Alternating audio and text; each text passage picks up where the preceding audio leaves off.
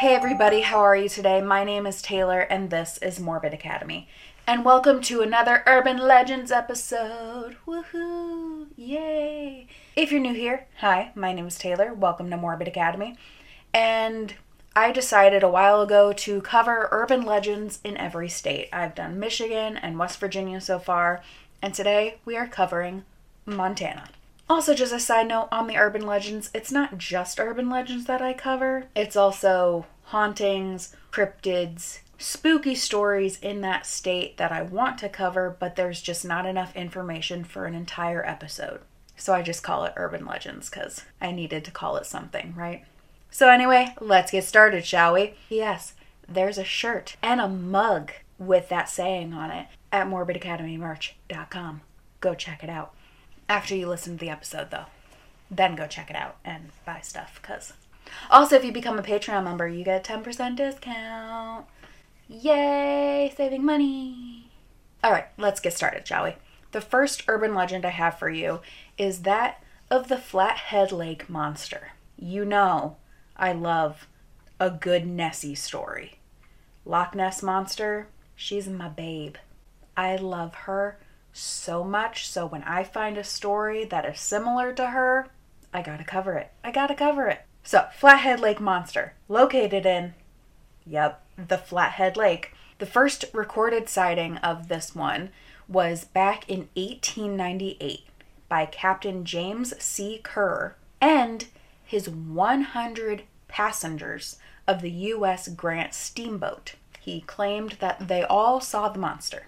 And since then, there have been like 110 reported sightings. There's probably even more that have not been reported. It's described as a 30 to 40 foot long eel-like creature that's either like brown or bluish green in color and has steel black eyes like a shark. And if you watch Shark Week like I do, you know those things are fucking creepy. I love sharks so much, but their eyes, they're terrifying. They're just black holes. No emotion whatsoever. Anyway, the story of the monster comes from a Kootenai, I apologize if I said that wrong, traditional legend. According to the story, the first native tribe in the area lived on an island in the middle of the lake. One winter, while the tribe was crossing the frozen lake, two girls saw antlers that were about 2 feet long protruding out of the ice. Assuming that they belonged to some animal that had fallen through the ice, they decided to chop off the antlers and take them home. Okay. The girls started to cut through the ice using sharp rocks when all of a sudden the antlers started to shake. The ice around the girls split open and the head of a monster appeared, shaking its antlers. Apparently, the two girls had special powers and were able to use them to transform themselves into a ball and a buckskin target to escape the monster. Why they decided those things to escape a monster, I don't know. But unfortunately, half the tribe fell into the lake and drowned. It's said that this is the reason why there are so few Kootenai people to this day, with the total population in the entire United States being just under 500 people. That's insane. I bet we can figure out another reason why there's so few of them. White settlers. Anyway, as I said before, as of 2018, there have been about 110 documented sightings of the Flathead Lake Monster, with an average of like 1 or 2 sightings a year. But in 1993, there were 13 documented sightings of this creature. What were you doing to make the creature mad that all of you had to see it? In the 1950s, a cash reward was offered to anyone who could catch the quote, superfish of Flathead Lake. And one man did catch like a 7-foot, 181-pound sturgeon, which is now in a museum, by the way. But that was in the 1950s. 1993, there were 13 sightings of the creature, so obviously that was not Montana's own Nessie. She's too cool for that anyway. But obviously they didn't catch it. and a sturgeon doesn't look like an eel. It's also not 30 to 40 feet long, so. One article I saw said that there was no scientific evidence for such a creature to live in Flathead Lake. Well, no shit. If there was scientific evidence for it, it wouldn't be an urban legend, would it? And that's the Flathead Lake Monster. The second urban legend I have for you is the Phantom Hitchhiker of Black Horse Lake. No, there is no theme of lakes here. The Black Horse Lake is actually what is known as a seasonal lake, so it's actually dry pretty much throughout the whole year except for early spring to early summer. Supposedly, if you're driving down Highway 87 along Black Horse Lake, you may run into the Phantom Hitchhiker. And then randomly he'll just appear in front of your car and act like you hit him, rolling over your hood and into the windshield and then off. And then he just disappears. Like, rude, why? Rude? I didn't hit you. Don't act like I did. Stop being dramatic. I feel like that's just a little dramatic, right? Some people have said that it's just an illusion, because I guess it's just Highway 87 right there is just like, it's very long. There's like nothing to obscure your vision, and it's just an illusion. I'm sorry. What illusion makes it look like there's a hitchhiker that acts like you just hit them and then disappears? It also doesn't account for the multiple reports of people doing this or seeing this and it happen. Yeah, shut up. All the stories of this Phantom Hitchhiker say that it looks to be a Native American man wearing either jeans or overalls and has long black hair. I couldn't find when the first reporting sighting of this was, but it said that has been reported over and over for years, possibly even over generations. Many believe that the hitchhiker is the ghost of a transient Native American who is just unfortunately stuck in a loop of their last moments. But there is no proof anywhere that that happened. But that doesn't mean it didn't happen. Hit and runs happen. And as we all know, if a person isn't white, the stories can just go by the wayside. Is that problematic? Yeah, it is. But that's all I'm going to say about that. You can fill in the blanks. And that's the Phantom Hitchhiker in Montana. Every single state, I feel like, has a Phantom Hitchhiker, unfortunately. This is why you don't hitchhike. You could be a Phantom Hitchhiker. Just don't. My lights went out again at some point. Who wants to buy me new lights? Well, those lights are officially dead. Anyway, on to today's third urban legend, the Moss Mansion in Billings, Montana. In 1903, entrepreneur Preston Boyd Moss built a mansion for his growing family. He and his wife Martha had moved to Billings with their 2 children in 1892, and they later went on to have a total of 6 kids. That's a lot. With the last, little Virginia, being born in the mansion in 1903. The mansion consists of a modest 28 rooms located on a 2-acre lot. Today, it's a museum that is basically like walking back into 1903. Everything was completely, perfectly preserved. All the original wood paneling, the furniture, the carpets, and Moss family artifacts. Unfortunately, Virginia died at the age of just 5 years old from diphtheria. Preston died of a heart attack in the home in 1847, and then Martha died suddenly from a cerebral hemorrhage, in 1851, in the home at the age of 87. So that's 3 people who died in the home. Sorry, there's actually 4. Melville, the third Moss child, lived in the home from the age of 7 when the family moved in until her death in 1984 at the age of 88. So that's 4 people who died in the home. Melville is also the reason why the home was so well preserved and got onto the National Register of Historical Places in 1982, just before her death. Now, it's said that little Virginia Moss, along with her father and her sister, still keep an eye on the place today. The nurse who was attending to Melville the night before she died said that she woke up in the middle of the night, went to check on Melville, and saw the apparition of a little girl standing near her bed. Which is so cute, because it's like your little sister who died when she was 5 probably has been looking over you since then, because you've lived in the house literally like your entire life, and is like there to welcome you into the afterlife. I think that's adorable. Also, female voices have been heard in the billiards room and even caught on EVP. Staff have seen shadows in various rooms and felt a cool breeze that seems to move up their bodies. An EVP of a woman with a little girl have been heard in the main lobby. Singing has been heard upstairs.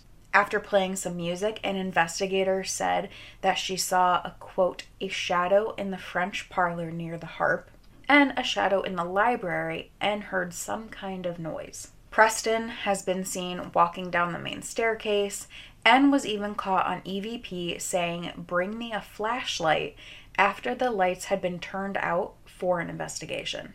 That's me. I need light. Because my imagination will go and all the shadows in the dark will become something. Give me a flashlight. That is me. And the last tale that I have for you today is the haunted Little Bighorn Battlefield. And I feel like if it has battlefield in the name, it's gonna be haunted. No shit. It's a battlefield. No matter what, it will be haunted. So you may have heard of the Battle of Little Bighorn. You may have heard of it. You may know nothing about it, even though you've heard of it. That's me. I knew nothing about it. Like I've said before, history class, in one ear, out the other. But it occurred in June 1876, 13 years before Montana became a state, and was between federal troops led by Lieutenant Colonel George Armstrong Custer and a group of Lakota, Sioux, and Cheyenne warriors. Again, I apologize if I'm saying any of those names completely wrong. Tensions between these two groups had been rising since gold was discovered on Native American lands. Shocking, the white settlers wanted the gold for themselves. During the mid-19th century, the U.S. government was trying to confine the Native American people to reservations, because we suck. But in 1875, when the gold was discovered in South Dakota's Black Hills, the U.S. Army ignored the previous treaty agreements and invaded the region. Because we suck. This betrayal led many Sioux and Cheyenne tribesmen to leave their reservations, wow, I cannot talk today, I apologize, and join Sitting Bull and Crazy Horse in Montana. When a number of tribes missed the deadline to move to reservations, the U.S. Army and Custer and his 7th Cavalry was dispatched to confront them. Custer, who apparently had the biggest frickin' ego and way too much confidence, soon realized that his forces were greatly outnumbered by the Native Americans who were fighting under Sitting Bull's command at Little Bighorn. By late spring 1876, more than 10,000 Native Americans had gathered in a camp along the Little Bighorn River, despite the U.S. War Department saying, "Go back to your reservations or risk being attacked." In mid-June, U.S. soldiers lined up against the camp and prepared to march, 3 columns strong, whatever that means. About 1,200 Native Americans turned back the first column on June 17th. 5 days later, Custer's 7th Cavalry was ordered by General Terry to scout ahead. And this is where General Custer's big fat ass ego ruins everything. On June 25th, Custer drew near the camp and decided to press on instead of wait. He and his 600 men entered the Little Bighorn Valley, and word spread quickly around the Native American tribes about the impending attack. Some men told Custer that they had been spotted, and he was like, "You know what? I don't care. Let's just go." Because dumbass. He went anyway. And about 3,000 Native Americans attacked him and his 200 men in his battalion. Now, originally it said 600 and then it said 200, so I'm not sure exactly what happened there or what number is correct, but I got this all from history.com. Within 1 hour, Custer and his men were dead, along with multiple Native Americans, Custer and his men. Today, the battlefield is a national monument that's open to the public, and a marker stands at each place that a soldier died, including Native American warriors. So, of course, the place is fucking haunted. Obviously. Many have heard the echoes of men screaming as they're being killed. Some have even claimed to see parts of the battle playing out in front of them. A park ranger, Mardell Plainweather, who had a sweat lodge near the Bighorn River, was pouring water over the hot stones after an elder had used it, and when she came out, she saw 2 warriors on horseback on the bluff looking down on her. Near the battlefield cemetery, many have said that they feel a deep sorrow and loss. The apparition of Lieutenant Benjamin Hodgson has been seen repeating his death. There's also a 2-story stone house that is located in the middle of the battleground, which was built in 1894 for the cemetery caretaker. And eventually, at some point, it was made into 2 apartments, an upstairs and a downstairs. At one point, Ranger Jacobson and his wife moved into the downstairs apartment, and they soon experienced doorknobs moving on their own, doors opening and closing by themselves, hearing unexplained footsteps from the upstairs, but no one was living there at the time. No thank you to all of it. At times, when no one was living in the house at all, people would see the lights on from outside. One time in the 80s, a park interpreter had gone to check out the stone house when the lights were on the 2nd floor to make sure that nobody was in there, because there was supposed to be nobody in there. And when he turned out the lights and went outside, his wife was running towards him. I guess they lived in a duplex nearby. And she said that she had been watching TV when the screen just went dark, and she heard a voice say, "The 2nd floor of the stone house." There was nobody in their apartment when that happened, except for her. There was no reason whatsoever. And her husband had just been on the 2nd floor of the stone house. No thank you to all of it. And then General Custer, along with another apparition of a soldier, have been seen roaming around the visitor center of the battlefield of Little Bighorn. And those are the 4 quick little urban legends of Montana. I'm sure there are more. Those are just the ones that I could find some information on. I know there are more like ghost jogger, hitchhiker types in Montana. Just no to all of it. It's so creepy. I do hope you enjoyed this episode. Thank you so much for listening. Let me know what state you would like me to cover next. Please rate and review the podcast wherever you do the thing. It really helps the podcast out, helps it get out there. I really appreciate it. As well as just share the podcast with everybody who likes true crime, paranormal, creepy crap. Become one of my creeps. Thank you so much. And as always, you can find Morbid Academy wherever you get your podcasts, with new episodes out on Fridays and the videos out on Saturdays on YouTube at Coffee, Creeps, and Cake. If you would like extras, bonus content, Patreon-only episodes that I started this month, and they are out on the 1st of every month, along with more perks, please consider donating to patreon.com/morbidacademy. If you would like to donate to the podcast, like whatever amount you would like, with not really caring about the perks and just want to do like a one-time donation, you can do that over at buymeacoffee.com/morbidacademy. Please check out the merch at morbidacademymerch.com. Follow along on Instagram and Facebook at Morbid Academy. Don't forget to tag me in your merch, because I would love to see you repping the podcast. Thank you in advance. And send me an email with whatever you would like me to cover in future episodes, along with your creepy stories that I would love to read on the podcast. I would freaking love it. Send those over to morbidacademy@gmail.com. Thank you so much for listening, and I hope you keep it creepy, friends. Bye-bye.